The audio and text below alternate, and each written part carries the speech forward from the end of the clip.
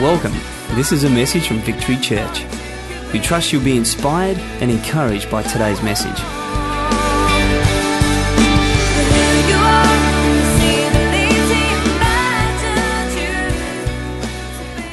Who's ready for a good morning this morning? Yes. Who's ready for God to speak? Amen. You know, last night we talked about it's your time to live in peace. And today I want to talk about it's your time to live in destiny.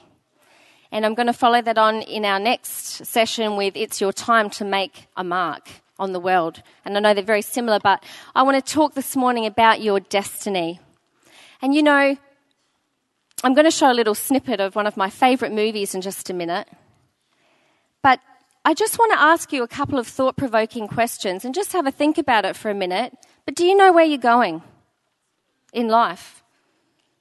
Do you know where you're going? You know, when I jump in the car, Cameron loves jumping in the car and going on prayer drives. He loves it. He just drives all over the place. Or he'll just jump in the car and just discover and explore Queensland. I can't do that. I am what you call directionally challenged. So I was joking to Kath before. I was sitting in the office and Kath's like, I'll get someone to come and get you. And I said, no, seriously, I've been to the office and back like 4 or 5 times, right? And I'm like, seriously, it's fine. I'll walk myself. I won't get lost, right? Seriously, there's like one door I had to find. So what do? I come out the office and I walk down to I don't know where and I open a door and it's locked. It was the wrong door. I got lost. I seriously got lost. Because I said to you, if I'm not here in 10 minutes, come and get me. I was like, I'm terrible. So if I go for a drive, I can't do a prayer drive like Cameron does because I've got to be able to know where I'm going. Like, who just can drive for the sake of driving? I take my hat off to you if you can, the man at the back, one gentleman sitting at the back, I can. I cannot just drive without a purpose. If I start driving and praying, I'd get totally lost on the praying side and the driving side, and I just look at all the beautiful houses and the gardens and get some ideas for my house. I need to know where I'm going. And you know, life is like that too. If you don't have a purpose and you don't have a plan, who knows where you're going to end up? And you know, this conference is called Significant Women, and it is your time. It is your time to walk in destiny. It is your time to live an extraordinary life. But you know, we will never have an extraordinary life if we think ordinary thoughts. If you think ordinary, you will live ordinary. If you think extraordinary, you will live extraordinary. And you might be saying, that sounds really good, but what's your scripture for that? You know, the Bible says, as a person thinks in his heart, Proverbs 23 verse 7, as a person thinks in his heart, so he shall become. That tells me that your thoughts are linked to your destiny. So what you think today, today's thoughts are tomorrow's destiny. Today's thoughts are your tomorrow's destiny. So we need to start thinking about what we're thinking about. Because so often we just think unintentionally. You know, when you're driving down the road and then you think, was that a red light I just went through? Was the light green? Was that a set of traffic lights? I'm not even sure. And you know, you just drive mindlessly. For me, the worst time of the day is driving my kids home from school. I'm like brain dead by then. By 3 o'clock, especially if I've worked. And Ashton, my youngest, talks the hind leg off a donkey. He talks and talks and talks. He's like his father. I'm actually quiet by nature. He does not be quiet. And Liam, who's not well at the moment, he'll often in the back seat go, Ashton, can you be quiet now? He talks from the second he gets in to the second we get home, and I just let him because I'm just driving. Just mindlessly thinking, you know, my friend calls 3 o'clock onwards arsenic hour. I agree, because you know when you get home, you've got to do the dishes that you didn't do from breakfast, probably make the bed that you rushed out and didn't make, get the kids' afternoon tea, and oh my goodness, what have I got for them? I've got nothing in the house. You know, pop past the shops, start thinking about dinner, do the children's homework, do the 10 loads of laundry that are there, fold the laundry you didn't fold. There's all these things. It's arsenic hour, you know, get them bathed, try and do the devotions with them because, you know, you're a godly mum and that's what you do, and then get them into bed and go, yes, I love 7 o'clock. Except my daughter's getting older and it's now become 8:15. And I'm like, I don't like this. I don't like this. I've got a rule. I said to her, I don't care what time the other children go to bed. You will always go to bed at 8 o'clock. And then eventually she'll go at 10 and I'll go at 8. But that's probably how it's going to work. But we often just cruise through life on autopilot. When you put your car on cruise control and you're just mindlessly going down the road. God does not intend for us to live that way, because as we think, we become. If we think mindlessly, we're going to live a mindless life. If we think small, we're going to live small. If we think just ordinary, we're going to live ordinary, and that's not who we're called to be. We are called to be women who are significant. We're called to be women who live with intention. We're called to be women who live an extraordinary life. And you know what? I don't care if that is living an extraordinary life in the most mundane moments of your life. Like I remember when my kids were small and I was, at home and it was tedious and it was boring. And even now I work in a state school and often I sit there and I think, you know what? What I'm doing right here, right now, with my I teach ESL, you know what that is, English as a second language. That's in one school, that's what I do. I teach all the little Asians and all the little beautiful Irani children, and I teach them English. And, I sit there and I think they don't know God. What I do with them is just as significant as what I might do up here. When I'm with my children and I'm putting them to bed, that is just as significant as when I might be standing up talking to 1,000 young people at our Youth Alive conference. Never ever despise the mundane or the little things that you do in your life. Because every moment is called to be a significant moment. We are called to live extraordinary. So what consumes your thought life? If our thoughts are tied to our destiny, what consumes your thinking during the day?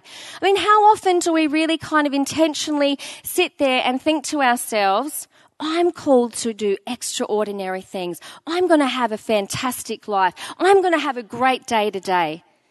We have to do that on purpose. The Bible says in Colossians to set your mind and keep it set. So, like today, I set my alarm clock. I purposely set it because I wanted to get up at 7:15. I set it.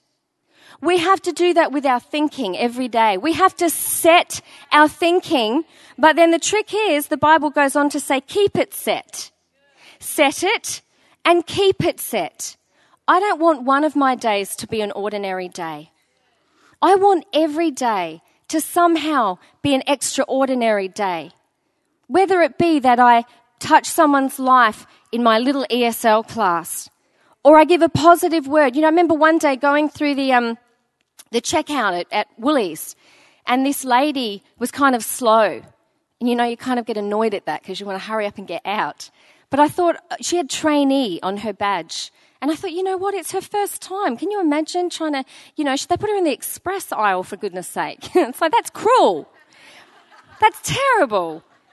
I know how slow I'm trying to be when I'm trying to learn things for the first. I smile and nod so they think I'm getting it, but I'm like, what? With this whole ESL thing, I have to deal with the children's visas. I'm like, what?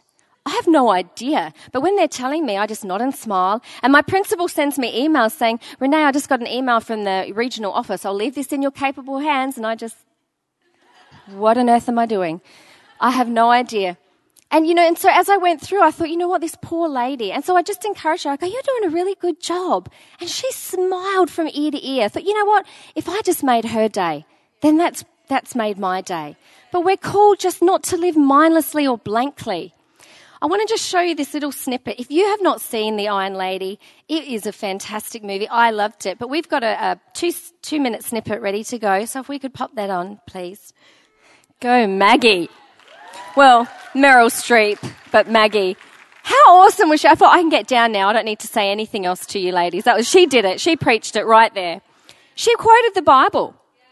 She said, what we think, we become. She goes, now thoughts and ideas, she goes, people are governed by what they feel instead of what they think. And I think that is so true. We're governed by what we feel. How I'm feeling today. I'm feeling sad. I'm feeling depressed. I'm feeling lonely. I'm feeling. She was called the Iron Lady for a reason. She didn't go by what she felt. She went by her thoughts because she understood that your thoughts become who you are. So, I just, I don't know if the guys ended up able to get that, but that little thing that she went through, she started off by talking about your thoughts, and she said, there it is. What's your thoughts, they become your words. Just write those 6 down for me. Because to me, this explains exactly perfectly well how our thoughts are tied to our destiny. The Bible says how we think we become, and thank you, Maggie Thatcher, she kind of filled in the middle bit for us, which I love. Your thoughts become your words become your actions become your habits become your character, and your character becomes your destiny.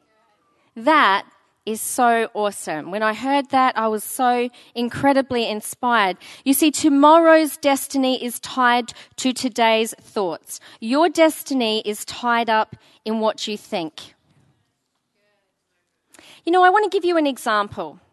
Now, I work with young people, so I'm just going to use an example of some young people. There are different kinds of kids that, come along to your youth group. But I want to take, and I'm just going to... Sorry if I'm using your name, but let's just take a girl called Sarah, for example. Okay, and let's study one of her thoughts. She is not a confident girl. Let's say she's, lacks confidence. She doesn't have very many friends, and she kind of thinks to herself, I'm just not a popular kind of person. Now, I actually relate to that. I was incredibly shy when I was younger, incredibly shy, came from a broken home, and just did not like being around big groups of people. Okay, so Sarah's thinking to herself, I'm not very popular. Now, she goes along to youth group and, she starts to look at some other people and, her thoughts start to be reflected in her words. You can hear what teenagers are thinking by what they say. And, she might go home and say to her mum, I don't really like going because I don't really have many friends. I'm not as popular. I'm not in the in group. So her thoughts have become her words. Now her words become her actions, because when she comes to youth, she kind of steers clear of the popular people and the in crowd, and she withdraws. And now her actions become her habit. She starts coming to youth late, leaving early. She doesn't really come a lot. She misses a lot of youth group. Then her habit has now become her character, because when people see her, they see her as a young girl that lacks confidence. She's quiet. She doesn't talk to many people. She's shy. So see, her thought at the beginning of I'm not popular has now led to her becoming her character. Then they start advertising they've got a youth camp or a youth conference on. And this girl, Sarah, because she's not feeling like she fits in or she belongs and she's really quiet and she doesn't have many friends, she thinks, what, I'm not going to go, and so she doesn't sign up. And all of her friends go off to youth camp and she doesn't, and she misses out on hearing from God. She misses out on an encounter with God. Let's flip that over and let's take someone else. Let's take Rebecca. Completely different. She thinks things like, what, people like me. I've got lots of friends. People are drawn to me. I enjoy my life. That's her thinking. So that then is reflected in her words. Mum, I love going to youth. I've got so many cool friends there. This is then reflected in her actions. She goes to youth. She looks for people to talk to and hang out with. And it becomes her habit. She goes every week. She becomes involved. She loves going. She finds the other people that don't really fit in and she draws them in, and she grabs a big group and they sit together and every week they're there. This is now reflected in her character, because people look at her and go, gee, she's a friendly girl. I want to be with her. She's someone I want to be friends with. She's awesome. She's got something on her life. Then youth camp is advertised. And Rebecca's the first one to sign up. She's like, I'm not missing out. She signs up. She gets a group of her friends and says, come on, let's all sleep in the same dorm together. Let's sign up. Let's go. They go to youth camp. She encounters God. She gets a word from God about her future. Her heart is set. Her path is set. And her destiny is changed. Now, that's a really simple example, but can you see how your thinking can determine and change your very destiny? I mean, I look at even the big things of life. I met my husband in church. My entire life has changed because of who I married, because years ago, I thought, even though I was shy and even though I was from a broken home, when I started going to my youth group and my church, I just loved God with all my heart. And I remember I made two decisions in my mind. I made one decision that I'd never go out with anybody unless I thought it was maybe the person I could marry. So I didn't bother going out with anyone when I was like 10 in primary school, and like cute blonde-haired Heath was knocking on the library door because I admit it, I was the nerdy library monitor at lunch because I had no friends. So of course, what do? You sign up for library monitor. I was a sad... My kids are so funny. If I say this to my kids now, Ashton goes, "Mum, don't say that. I'm going to cry." Because I always say to them, I didn't have any friends in primary school. They're like... And he tears up. I know, bless him. He was one of these babies that... I'm a mean mother. I would pretend to cry. He would look at me and I'd go... and he would go to... And he would cry. Cameron used to think I was so cruel. But I just thought it was so cute that I could pretend to do something and he would completely start to cry. But he's still like it. So he's so cute. And he'll go, "Mum, don't say that. You've got lots of friends now." I'm like, "Yes, Mummy has lots of friends now." But Cameron teases me about it all the time. He's like, "You and Nigel, no friend." But now I've lost my train of thought. So I had Heath in year 6 wanted to go out with me.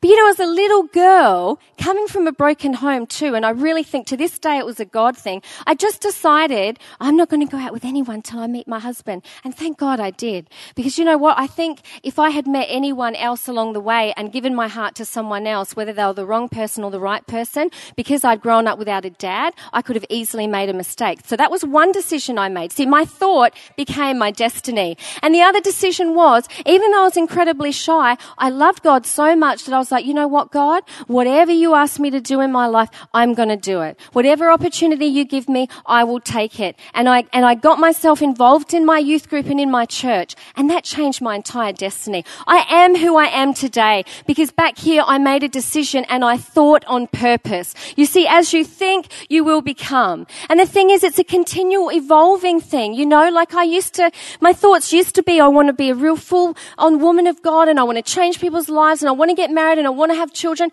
Well, I've done all that and now I'm over here and now I have to start thinking again and going, "God, what else have you got for me? What great things have you got for my life? You've called me to be extraordinary. You've called me to live a significant life." And I have to start thinking new things and dreaming new dreams. No matter where you're at or what season you find yourself in. And I'm talking about in the little things as well as in the big things. What time am I meant to finish? Okay, 5 minutes. Okay, whip. Okay, you know what? I'm going to quickly just share with you. In the Bible, I touched on it briefly last night. Matthew 5 talks about the woman with the issue of blood.